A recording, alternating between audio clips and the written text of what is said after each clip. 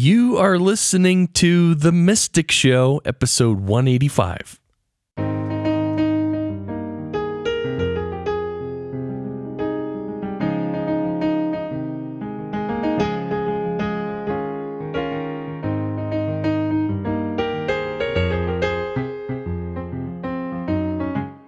And this is a special one.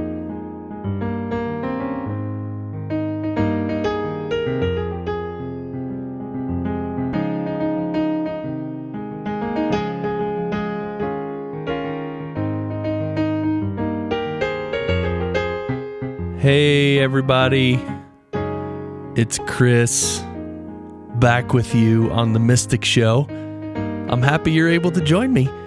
This is the show where we talk about spirituality in all its different forms, or many of its different forms, not all of them. We talk about mindfulness, meditation. We talk about the meaningful side of life. You know, not the objects, the cars and the houses and all that. We go beyond that into not even just the emotions, the feelings, the meaning. What does it all mean? I mean, why do so many celebrities who have a ton of money and fame and everything, they are all messed up on drugs and overdose and kill themselves? Because they're not happy. Why aren't they happy? Anyway, that's a question for you to answer. What's your answer? So the purpose of this show is for us to just have a nice conversation about these deeper topics. We release new episodes every Friday morning, and you can hear the show as a podcast wherever you listen to podcasts: iTunes, Stitcher, TuneIn Radio, Google Play. There you go. And thanks to our sponsor, Pause Your Life. Do you ever feel like you just needed to hit the pause button? You know, stop the whole world and just, you know, I often feel like that. I feel like I just want to stop everything for a week and let me just sleep late and read good books and just chill. But no, reality is there. Anyway, Pause Your Life offers retreats and meetups. My wife and I started the organization years ago. And I just redid the website, pauseyourlife.org. Should definitely go look at the new website. There's a lot of big pictures and cool stuff like that. But Pause Your Life also has an email list. But this is not just any old email list. This is the midweek pause. That's right. We send an email every Wednesday morning with some really powerful and inspirational material so that, like, right in the middle of your week on Wednesday, when you're right in the middle of everything and things are probably somewhat crazy, you can just pause and read this email and take 5 minutes and just really pause. It really helps. It's amazing how much more powerful and creative you can be when you allow these spaces in your life, you know? So this is a very special episode. It was a conversation I had with Zach Bellows. This was a couple months ago. So right now, I'm actually recording this on October 6th, and it's going to go live tomorrow morning, October 7th. But it's at least 2 months ago that Zach and I sat in a park in Colorado Springs, right near this coffee shop. We were going to sit in the coffee shop, but then we realized that the coffee shop was playing music. And then, like, the microphones would be picking up the music as well as our voices. And I thought it was weird because, you know, we're going to be talking, you know, like, let's say we're talking about really deep spiritual subjects and, like, you know, there's like goofy pop songs playing in the background. It just wouldn't make sense. So we said, you know what, let's set up outside in this little park. You know, it's kind of it's almost like a little square park in the city. It's really small, a tiny park. But anyway, we set up the mics, we sat out there, and man, we talked about a lot of things. Zach has been reading and studying and practicing spirituality for many years. A lot of his learning has come from A Course in Miracles. And we talked about discernment, discrimination. We talked about the spiritual goal. I mean, that's That's deep. We also talked about listening and following. I mean, can it be that simple to live a spiritual life? All you have to do is listen and follow? Is it that easy? Well, we're going to talk about that. And then in the middle of this interview, you'll hear it. There was a little fledgling bird, actually two of them, from a nearby tree that I don't know why. They just came flying out of this tree, and one of them hit Zach in the head and then landed right next to him and stayed there for the rest of the interview.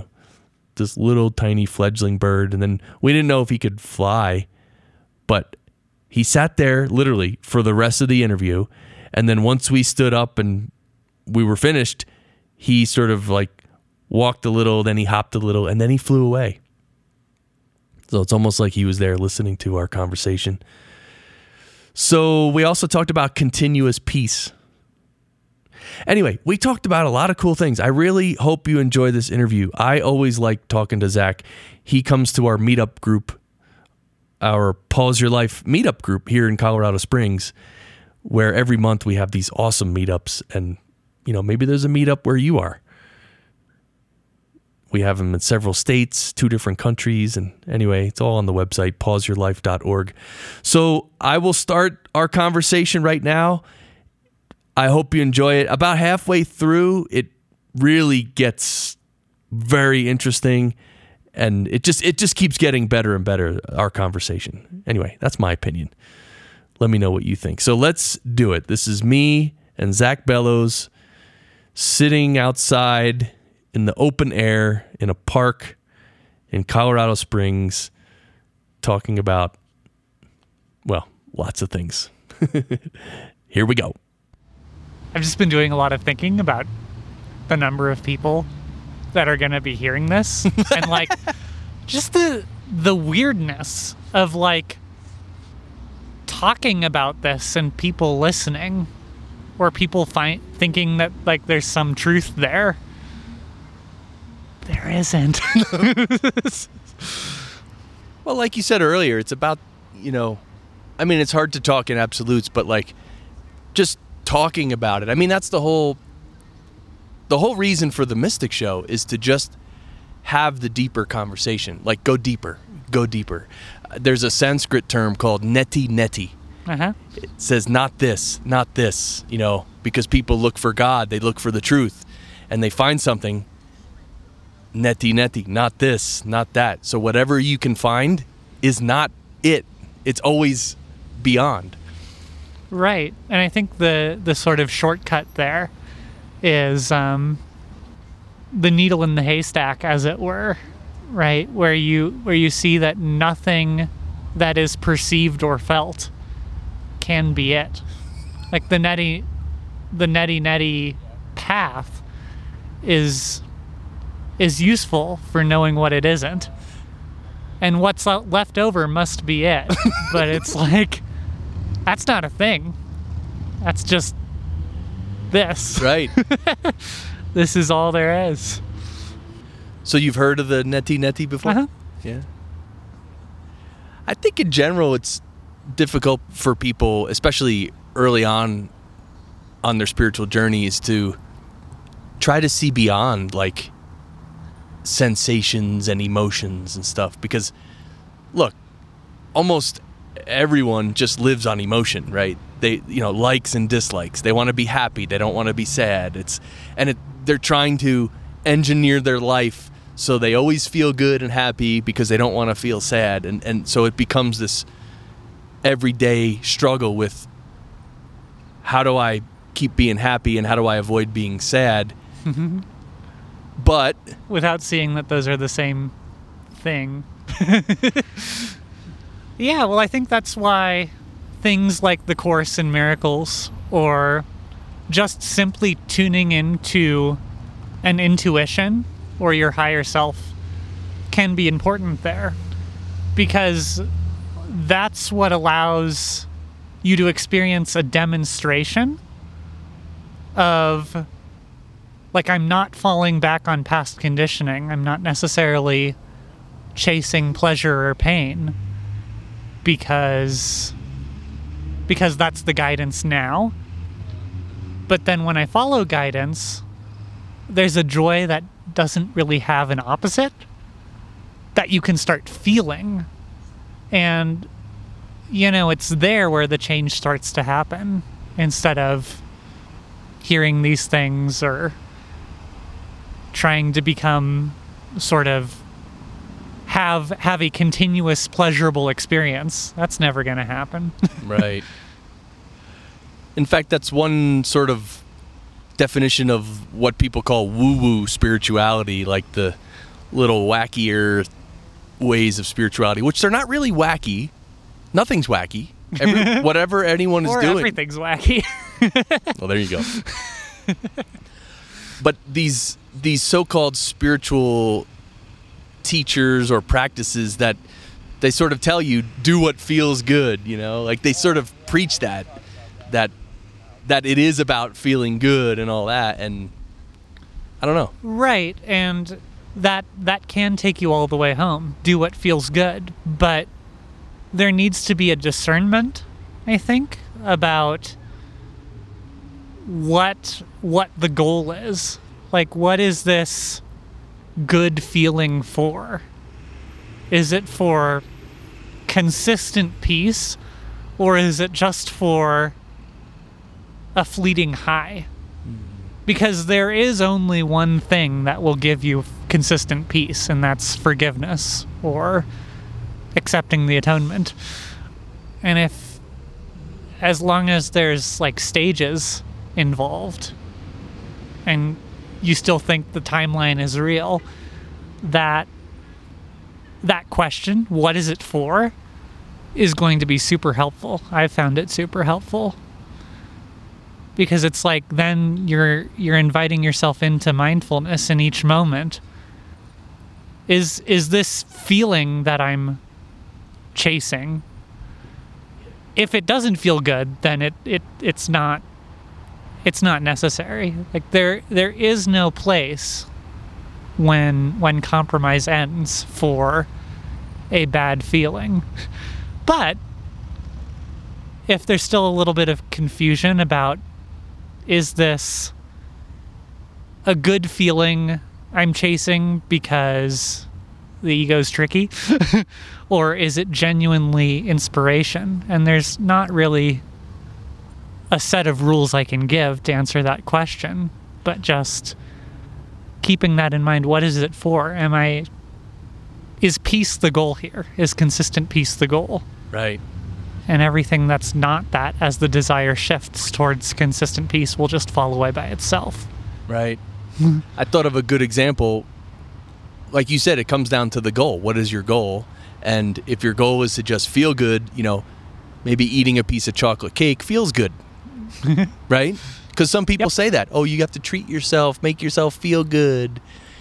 You don't have to cut out desserts totally. You can treat yourself. That's part of feeling good and love in your heart and whatever. But what is the goal? Continuous peace is certainly on the way to the goal, or towards the goal. But I don't know. What if someone doesn't understand that? What if someone doesn't understand? Like, they might understand the idea of continuous peace, but they just don't know what that means. I mean, a lot of people aren't familiar with the Eastern traditions of enlightenment or oneness, that kind of thing. A lot of seekers in the West, it's more religious. It's more, I mean, I heard this guy on the radio today. He's a born-again Christian, and they were talking about the rapture, and born-again Christians literally think that when Jesus comes back, all the people who are devout born-again Christians are going to literally rise off the face of the earth up into the sky, into the clouds, and meet Jesus in the sky, and he's going to take them to heaven or something. That's okay. But that's sort of depending on an external source, which is very Western, whereas the Eastern, it's all, you go inside. So how can someone, if there is maybe some confusion in their mind, well, the chocolate cake feels good, it tastes good, I feel good when I eat chocolate cake, versus continuous peace? Yeah, so I would say that the higher self, or the intuition, sort of the bridge between your everyday humdrum life and oneness, that intuition, that higher self, has a major convincing job to do. And it is not up to you to awaken yourself from the dream, because you, as you perceive yourself, are part of the dream. So it can only be this bridge that is able at all to convince the sum total of your experience, like your true self, that, maybe I can still have chocolate cake, but it's not for anything. It's not really useful. Right. And maybe to break it down further, the group that I spent a fair amount of time with, and I still try and keep up with, the Living Miracles community, one of the mystics there, David Hoffmeister, talks about 3 stages. There's willingness, readiness, and mastery. And really the only thing you have control over is the willingness. Like, if a path to oneness is given you, you can choose to practice it or not practice it. And if there's that path that really just resonates with you, then it's up to you initially to exercise vigilance, I think.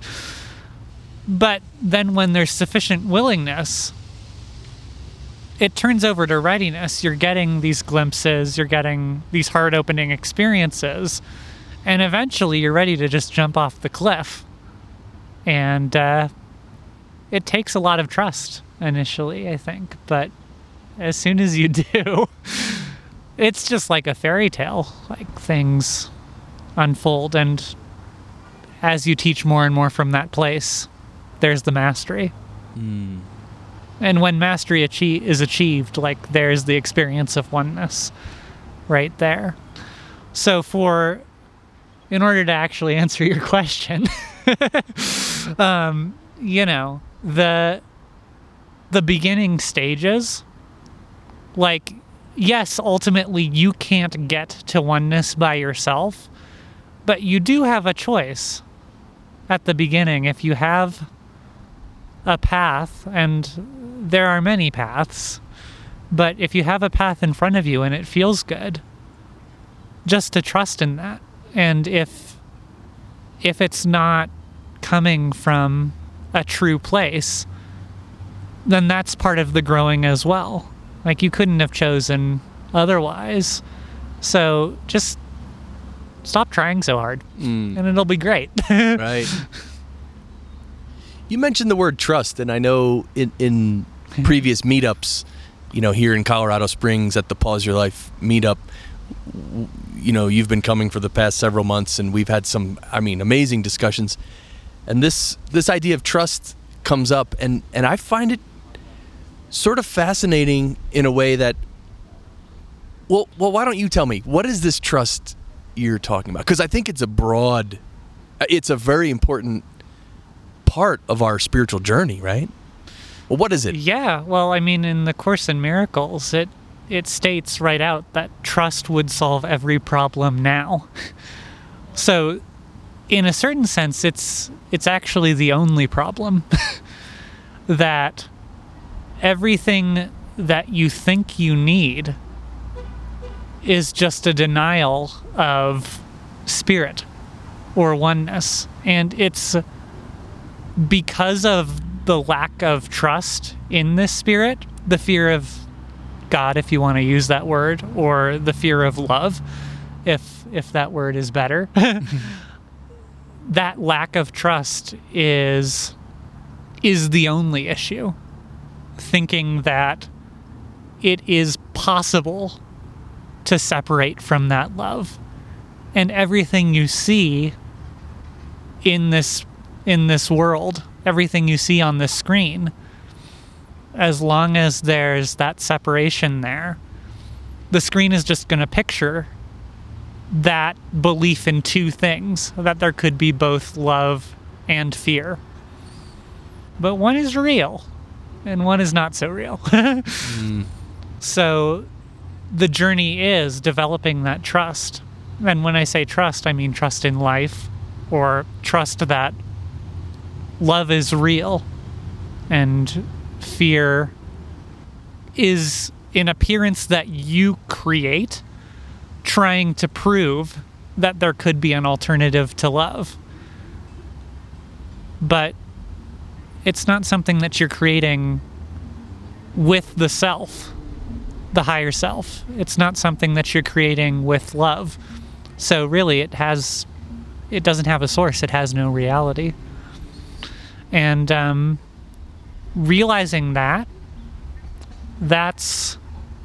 the journey towards trusting moment to moment, is really trusting that everything that you need will be provided for you by love, and ultimately that you are complete as you are as love.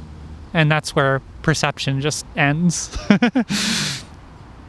So what about experiences in our lives that are painful or nasty or anything? In those moments, I guess it's a little harder to trust, or...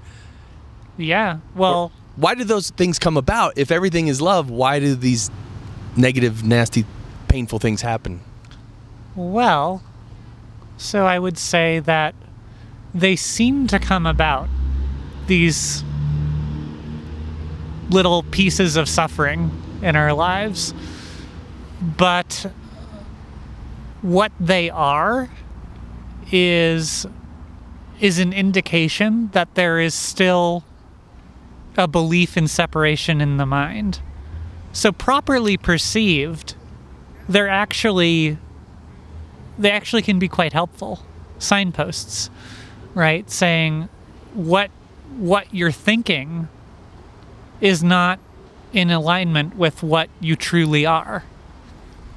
So me labeling the experience as painful or suffering, my perception of that is the problem, because even if it might be a little painful, it's still all love. Right. I mean, the first step in the development of trust, this is from the Course, is a recognition that all things work together for good. And as it says, it takes great willingness to recognize that.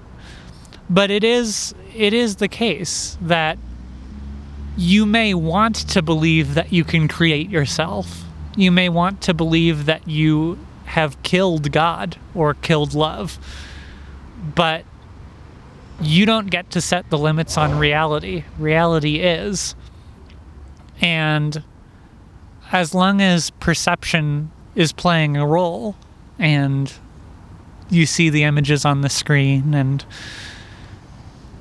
there's this manifest world seemingly apart from yourself, then a helpful first step is to realize everything that I see I have asked for, and I will receive as I have asked for. This is a little bit different from manifesting and New Age stuff, because it's not you, the personal self, that's asking for and receiving as you have asked for. It's this higher self, and you will get exactly what you need in every moment in order to move you closer to the atonement, or the final miracle that allows you to see through the veil. That's interesting. So that the goal, when you see through the veil, when you feel oneness, when you're trusting 100%, what does that look like? I mean, is it are you just blissful floating through life? What do you... So that experience in the Course is called a revelatory experience, in that perception just stops, and the only thing there is love. And it's interesting to note that the Course doesn't really spend a lot of time on it, which is interesting because that's the goal, ultimately, is consistent peace, right? But there isn't really a corresponding thing or set of things in this world to that experience, because there are no things in an unlimited experience. Things by definition have to be limited. So as soon as I speak about it, it's not true. It's over. It's done. But just sort of think about maybe an experience of pure, undifferentiated light. And for those who've had sort of heart-opening experiences, maybe it helps to think of it not as the light that you see with your eyes, but as the light of spirit, felt light, the light that has no opposite. I don't know. It's the best I can do. But, that's again the reason why the Course doesn't really spend a lot of time there. Like, yes, it's the goal, but the thing about the light is that it's the only thing that's real. So if you're not experiencing it, you don't have to do anything to get there. All you have to do is expose the things that you made to cover over the light. And that's what the Course is for, is as long as you have these beliefs and patterns that you've made running your day-to-day life subconsciously, then the Course is a helpful tool to exposing those things and releasing them truly, as opposed to releasing them because you want to be enlightened or experience happiness all the time. That's not true forgiveness. Interesting. And once you expose all of those things and only the light remains, then that's it. Like, you're there. That's 100% guaranteed, because that is reality. So this releasing you're talking about, that each of us individually sort of, and we talk about this in Pause Your Life, all the baggage we're carrying, all the, the chips on our shoulder, the anxiety, the stress, like we accumulate a lot of stuff. You mentioned release. So how does that release happen? I mean, what can we do something to, release things quicker? Yeah. So I would say that while the mind is split and there seems to be a lot of things that we need to release, then yes, each individual thing needs to be released. And if you're releasing it truly, it involves some acknowledgement of true forgiveness, or the atonement principle, which is an expression of love, which is simply that we're forgiving our mind first and foremost. It's not that there's anything out there on the screen that we need to change, but it's that we have a perceptual problem. We're looking through a darkened lens, a split lens, where we take this experience and split it up into different things that we've given different functions for. And healing is sort of beginning to see that you can give a unified function to everything, and that unified function needs to be forgiveness, or seeing that nothing has ever touched you. Really. Like forgiveness. We talk a lot about maybe forgiving someone for what they've done to us. But that's, at best, that type of forgiveness is going to keep the error in your mind. And at worst, it's just going to cause a lot of suffering. Because the truth is, we're not forgiving our brother for something he's done to us. We're forgiving him for what he did not do. We just misperceived it. So, that type of release at the beginning, just, I'm feeling bad about this thing. Boom. I'm feeling bad about this thing. Forgive it. I'm feeling bad about this thing. Forgive it. But as you do that more and more, you start to see that there's a deeper sort of program running all of that, which is the ego, which is the belief you could be separate from God. And as soon as that is forgiven, consistent peace is inevitable. But there's a lot of defenses there on the way. Yeah. So you're saying forgive yourself for believing that you're separate from God or love or oneness. Right, because the separate self is a picture of what we believe the consequence was for being separate.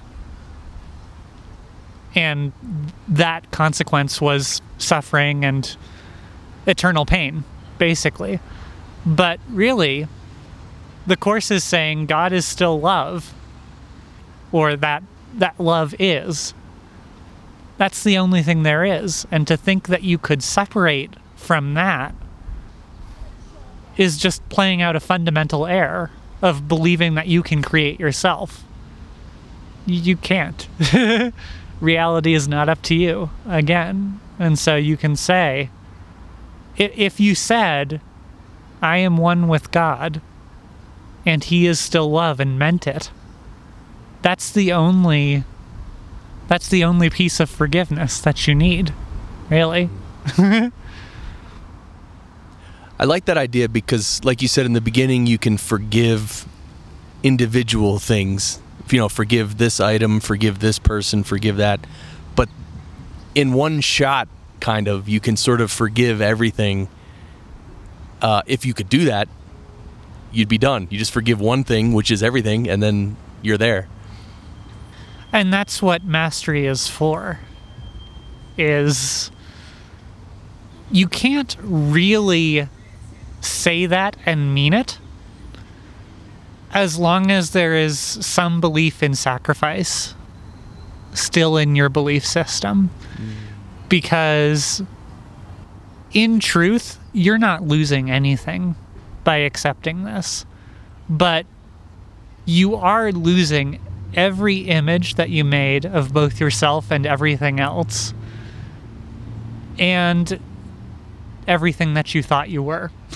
Right. And that can be scary. Sure.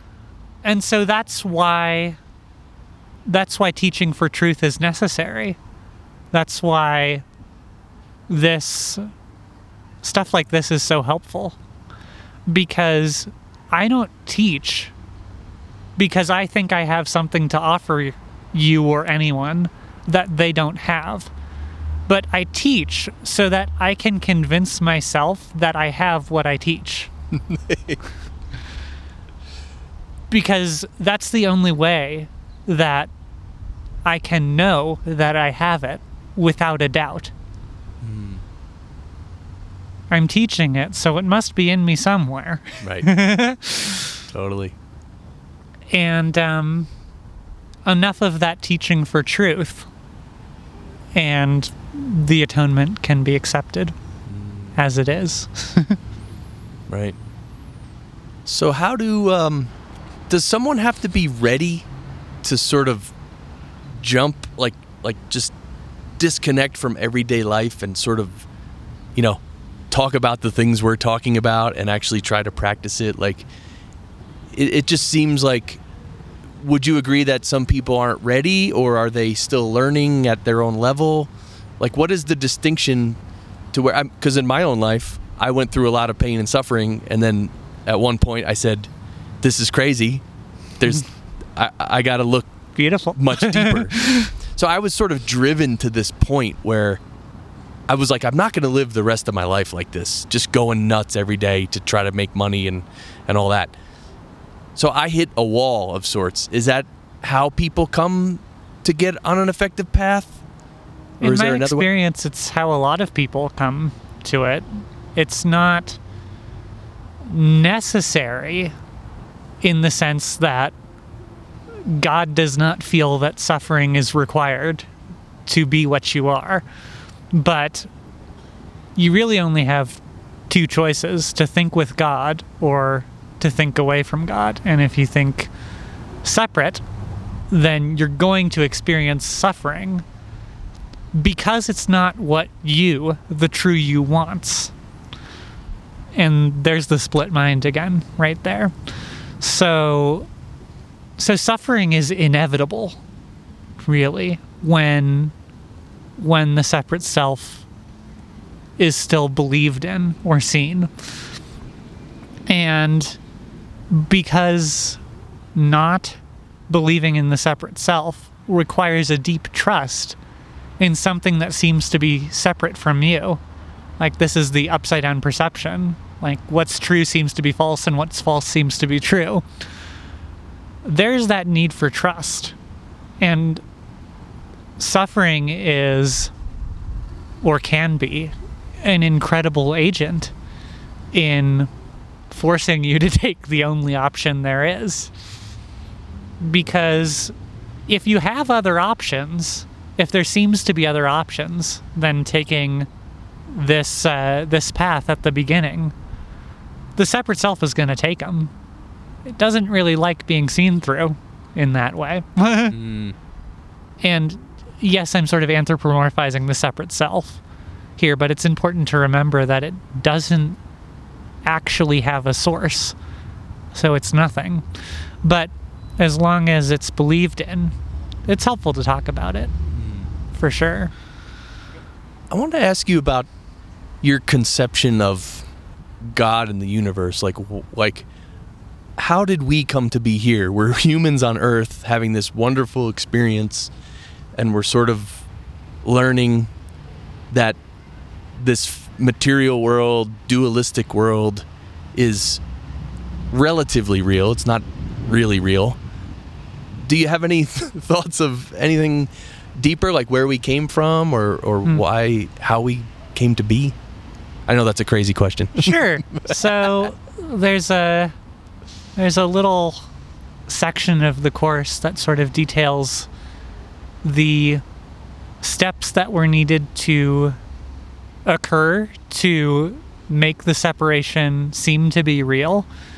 And, you know, I think at the beginning of it all, there's this reference to the tiny mad idea, which was the idea that seemed to occur for an instant, which was basically the beginning of everything. Separation. Like you could call that the Big Bang, actually, which was the idea that we could create the Son of God, wholly dependent upon God, could create ourselves, and that we could be number one. Like, we could be separate. And that thought, though in reality, the problem and the solution were simultaneous. God's not insane. So, you know, he's not going to be like, well, I'm going to create something that could actually destroy itself. That's dumb. Right. So in reality, it was an instant, which is referred to in the Course as the unholy instant, where it seemed to be that we could actually separate from God. But that instant was so terrifying to the Christ mind that we created space to project the air across to sort of dilute it, and also time to project the air across and dilute it, because it's so painful to look at that one air directly, which is why forgiveness seems to take time, forgiving separate things and then going deeper and deeper until you actually see, I believe I've killed the self and I'm afraid of love. But that's what this is we, the seemingly separate self, have created this. So it seems to be real, relatively, but that's why I say it isn't real, because it doesn't have a source. God doesn't know of this. He's just pure oneness. So that's what this is. It's a smokescreen to keep us from looking at the one thing we really don't want to look at. We buried it so far in our mind that many of us live our daily lives and we're not thinking, oh, like, I'm going to get up and I wonder how I'll heal the separation today, you know? Right. But it seems to work for a lot of people. You know, you'll get what you want, and the purpose of this being a distractive device, it does its job quite well. Mm-hmm. Totally. So what about, obviously we're incarnated in human bodies here, and the human body's going to die or be shed. What I know, right? What can you say about death? Is that something, is that just a natural process? Do we end up, if we haven't completely entered into oneness and trust, do we come back, like reincarnation? How's that work? Right. So, again, everything we're seeing in this world is an outpicturing of the belief that there could be both love and fear. So, bodies are going to grow and then they're going to die. That's what we created them for. It's sort of like bodies are a concretized form of air, actually. And, you know, before I go any further, I do want to say, some of you may be thinking, well, you know, everything that we see seems really kind of bleak and gross. And ultimately, yeah, like, that's what we created it for. But the bridge that I was talking about earlier, this intuitive presence, can use anything the ego created to convince us of its unreality and ultimately unwind us from the ego thought system. So the beauty that you think you see in the world, that's where the beauty comes from, ultimately, is in using the world to unwind your mind from the world. The beauty appears in the world while the world's still here. But that beauty that you see in the world is simply a reflection of zooming in on the atonement and getting closer to healing the separation. And when the separation is healed, and you see that love does not ask anything of you, the outpicturing of the world will change. And you'll see that there is no death. I mean, the form keeps on doing its thing, but there is no death. You never were even born, really. So, I guess the other side of that question, right, is that reincarnation, for instance, that can be a step. Like, you get a lot more relaxed, I think, and less worried when you see that you have all the time in the world and that the worst you can do is delay. If that's the worst you can do, then that can be a helpful concept. But in truth, what you are never came into this world, because that would be insane. Right. This is the illusion. That's the truth. The truth doesn't enter the illusion. Yeah. Indeed. Yeah. I often think about that in terms of death. Like, I mean, none of us remembers being born. And for the first few years, you don't remember anything. Mm-hmm.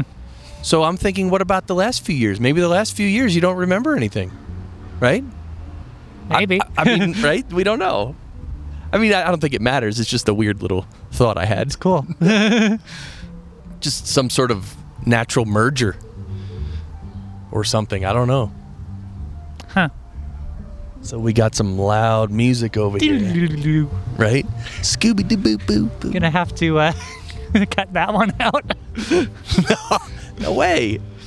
We're here. What's the name of this park, Zach? Bancroft Park? Bancroft Park. There you go. We were going to record this in Drives, the coffee shop right over there. I see it. But they're playing music in there. So maybe it's just an invitation to listen to the music. Stop trying to push it away. there you go. So you tell me about the years you spent up in Canada, right? You spent some years up in Canada. Where were you? And Less than one, actually. Oh, less than 1 year. Okay. Where were you and what were you doing? Yeah, so I had the good fortune to spend some time with a group of people called Living Miracles who use the course, are devoted to the practical application of the course in miracles, basically. And from that came a pretty open experience. And really, there wasn't a large emphasis on rules or number of hours you meditate or whatever. And structure appeared, but it wasn't held on to. And really, the idea was no matter what you were doing, it was an opportunity for mind training. So if you use 24 hours a day for the mind training, that devotion will quickly start to make the darkness in mind show up, like, quickly. I see. And for me, it was very, very helpful, I think, to sort of see where there was those little pockets of ego identification and release them. Because it's so easy, I think, to miss. You can't ever see beyond yourself. What you think you are, there you are, you know? So, the two rules there that the community abides by are, 1, no private thoughts, and 2, no people pleasing. And I saw that look you gave me there. Yeah, no private thoughts. So, explain that one. Yeah, so I'm not saying that literally every thought you have to say immediately. But if there is a thought there that's causing suffering, then it's helpful to expose it initially, because if you're willing to expose it to other people, then you will be willing to expose it to your true self. And really, that's all that's needed for forgiveness of that one thought. Got it. So, it can get pretty intense there if you're living with a group of people that don't want to hide anymore. Because that's the human condition, usually, is like, oh, I'll be a good mother, brother, boyfriend, girlfriend, fill in the blank, whatever role it is, and not say what I'm thinking to fit in. And, there it is, no people pleasing. Mm. So, it's a little bit surreal when you're cutting up onions with someone and they start screaming at you because you're taking too long cutting up onions. But it's also beautiful because it's immediately apparent in that sort of situation that it's not about, like, the only thing you can do is forgive your own mind. You can't fix them. You're not there to relate to another person. So their screaming about the onions can help all of us. And in the same vein, the more you let the pain bubble up from you're taking too long to cut up onions to getting closer and closer to that sense of separation, as soon as you start getting close to that, the ego's going to turn from suspicious to vicious and start hitting you with other fun stuff, like you're incapable of love. You've never loved anyone ever. It's all been just guilt and manipulation. You suck. Oh. So, if you're feeling that, then what can be helpful is just having people to let you feel that. And if they genuinely do, then it's very apparent very quickly that that's not true. Like, that's the practical application right there, is that you can't get away from the darkness I mean, you could, I guess, slowly by sitting in a room and meditating it away. Right. But, the practical application is use the situation you find yourself in to see experientially that the darkness isn't. The more the darkness is looked at, the less it is experienced, funnily enough, because it's not real. Almost like you're shining a light on the darkness, and then it's not there anymore. Boom. Yeah. So that was the purpose of going there and seeing that I could experience this.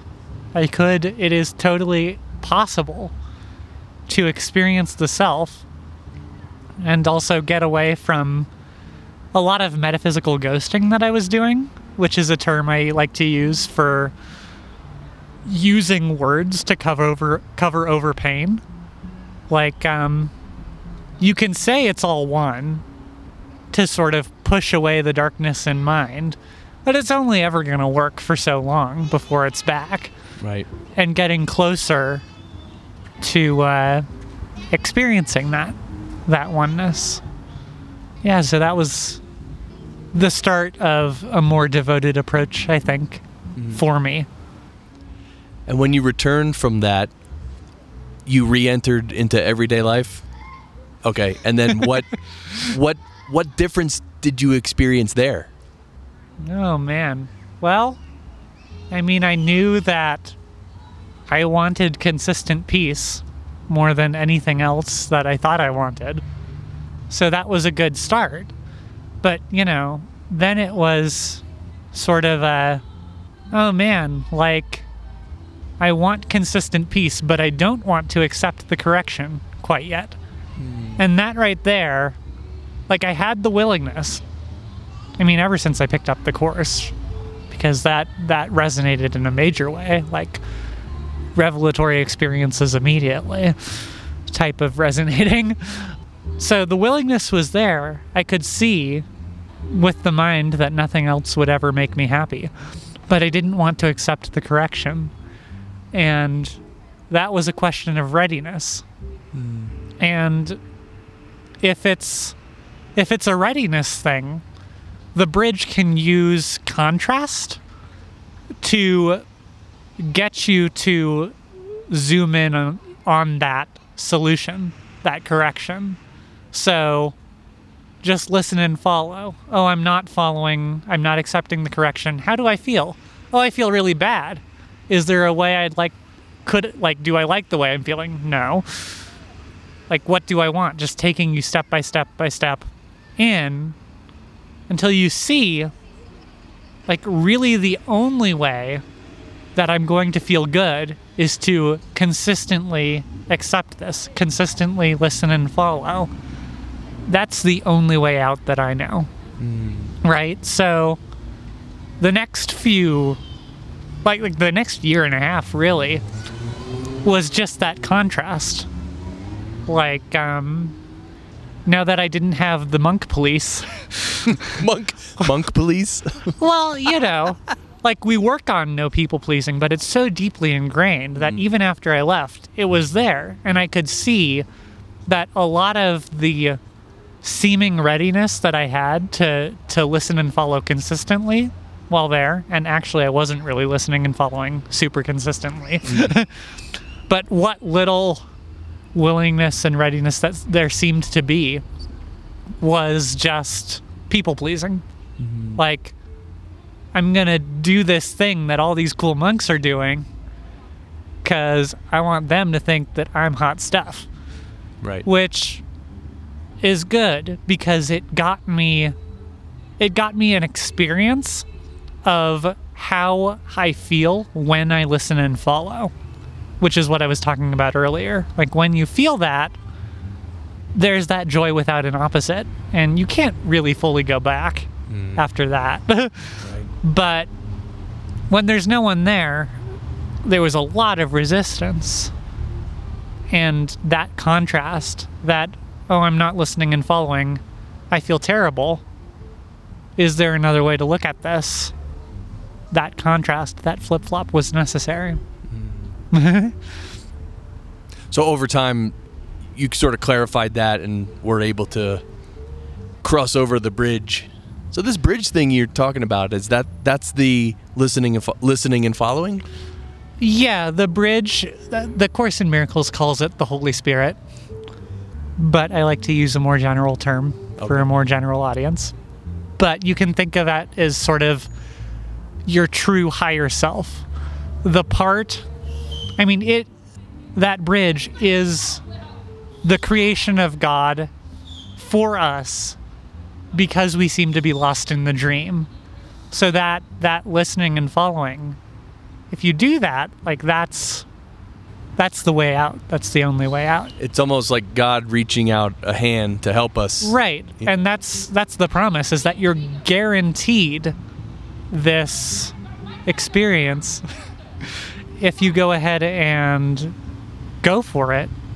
You're guaranteed consistent peace because that's God's not insane. That's the truth. That's the truth. That's reality, yeah.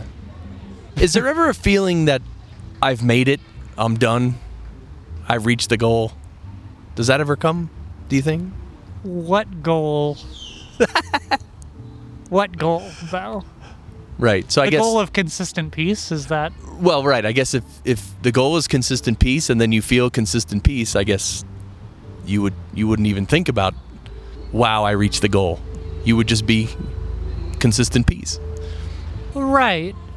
I don't think consistent peace is quite here yet, but again, that's why I speak about this and listen and follow more and more consistently, because to the extent to which I can do that, I will be more consistently peaceful. So, no, I don't think... let's put it this way. I can remember the last time I was upset. I've heard people say that when they really go for this, they can't. They actually can't remember the last time they had a slight annoyance with something. And that's mastery right there, But again, it's easy because of accepting this correction, this way of thinking. All I need to do is just kind of watch as the bridge unwinds me from my remaining conditioning. That's the only part I have to play in this. That's the only part I can play. So, it definitely feels like I'm sort of over a hump of this struggling readiness bit. And all I need to do is listen and follow and watch as everything just kind of disappears.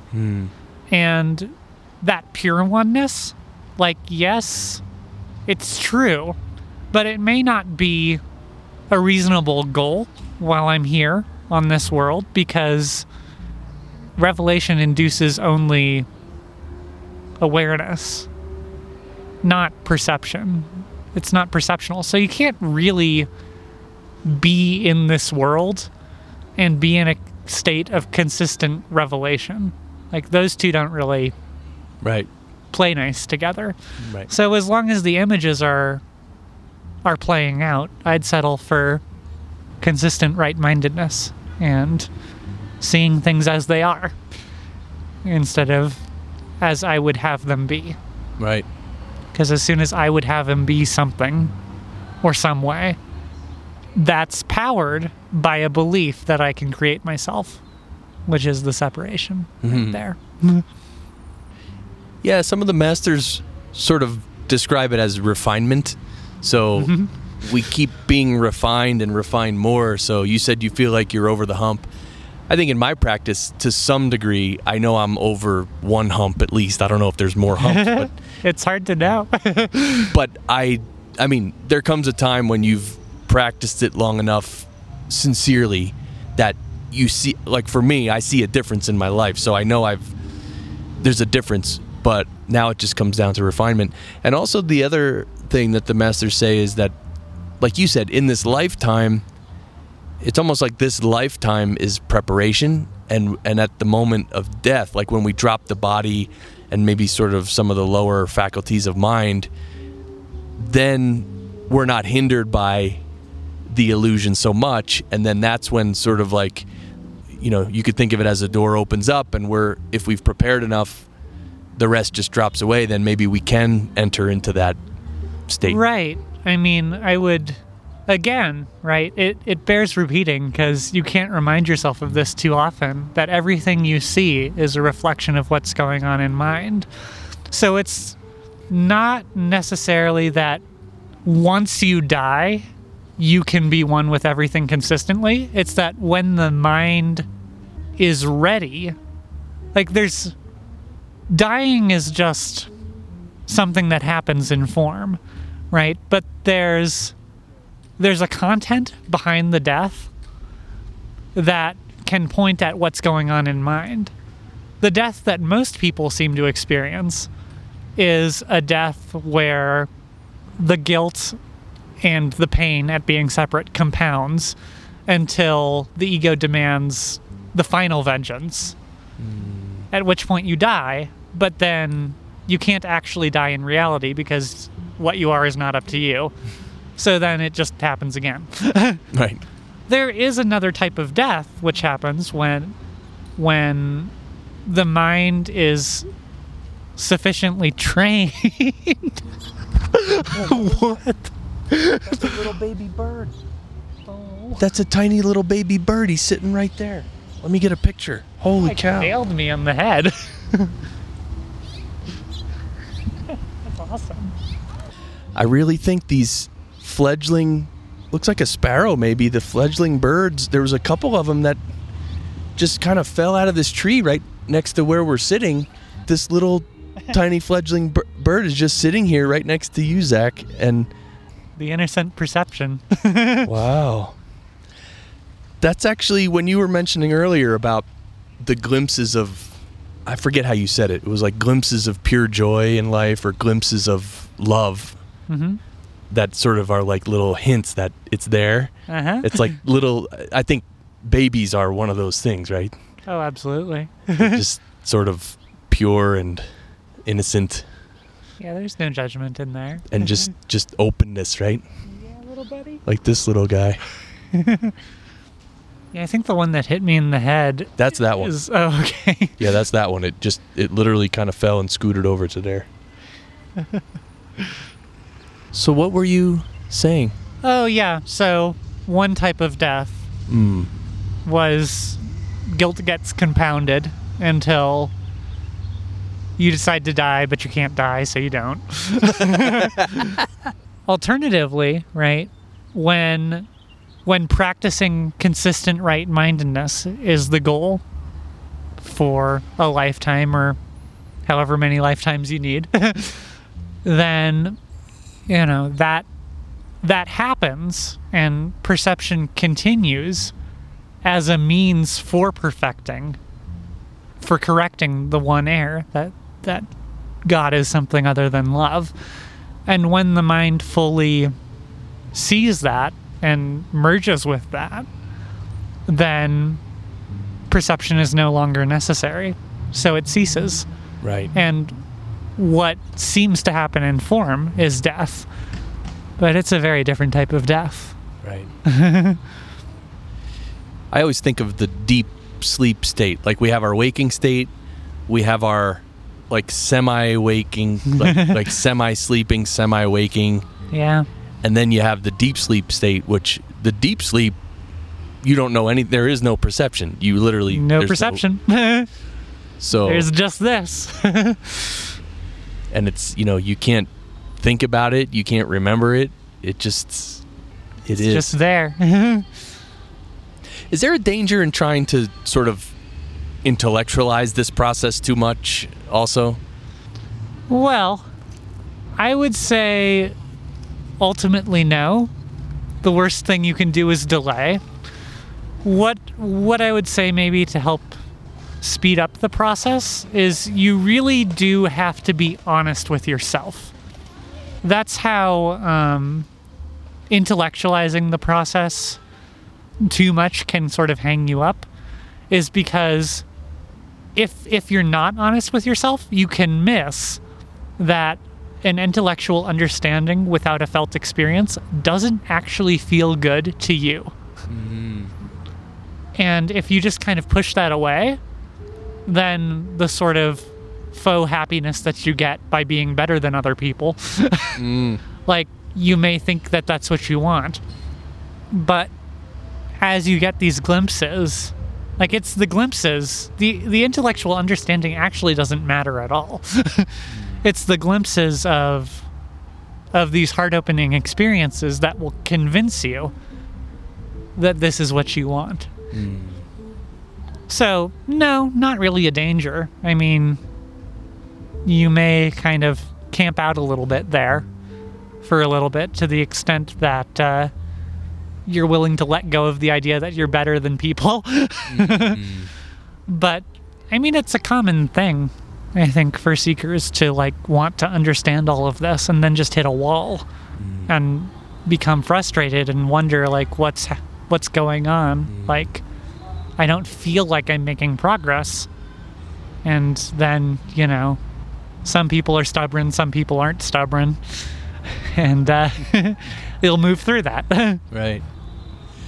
So I think we're getting near the end here. So besides encouraging people to be honest with themselves, which is one of the things you just said, what else would you say to someone who maybe they've been learning and reading and thinking and maybe practicing a little? What would you suggest or encourage them to move their progress along? Yeah, I would just say listen and follow. That's all it's about. Like, beyond being honest with yourself, there needs to be a willingness to move beyond yourself, because that's what you're literally doing. And before you start listening and following, actually you're just moving in circles. Right. Because you're relying on your own past learning, which is what got you into the mess in the first place, actually. Right. So, if there is a true desire for happiness, then just that willingness to listen and follow. And it need not be consistent. It need not be anything. You just need to show up. And if you show up, then time and space will be arranged for you. Like, that's all you need to do. So don't worry about it, I guess, is the other thing, you know? Right. So listen and follow. Give me a little more specific details on that. What am I listening to? What am I following? Kind of thing. Just be willing to listen to that bridge, the intuition. And once you are getting that guidance, it's one thing to hear it, it's the other thing to actually do it, because that guidance is not based on your past learning. And quite honestly, the extent to which it doesn't make sense to your ego, that's the extent to which it's probably genuine. Right. So, you know, those are the only two things. And yes, it's a practice, but it's a practice that will take you to a space where there's no need to do anything. Right. So if you get a prompt that's like fearful in some way, then just move in that direction and see how quickly that feels so good. Like, I don't know, if you just get a prompt to, like, start driving in some random direction, then just do it for 5 seconds. That's all that's needed. And your mind will light up. And conversely, if that's not the experience, right, maybe that guidance is coming from somewhere else, right? And that's how you build that discernment. It feels good for no reason. How do you feel? Be honest with yourself, right? Right. And that's how you can start listening and following. Right. And discerning, what you're talking about discerning is from the intuition versus the ego? Right. Okay. Versus that voice that likes to pretend to be wacky or maybe not so wacky, but it's not going to feel good in the same way that this feels good. So you have to be sensitive to how you feel as you're listening and following. Yeah, straight from the Course in Miracles, the one right use of judgment.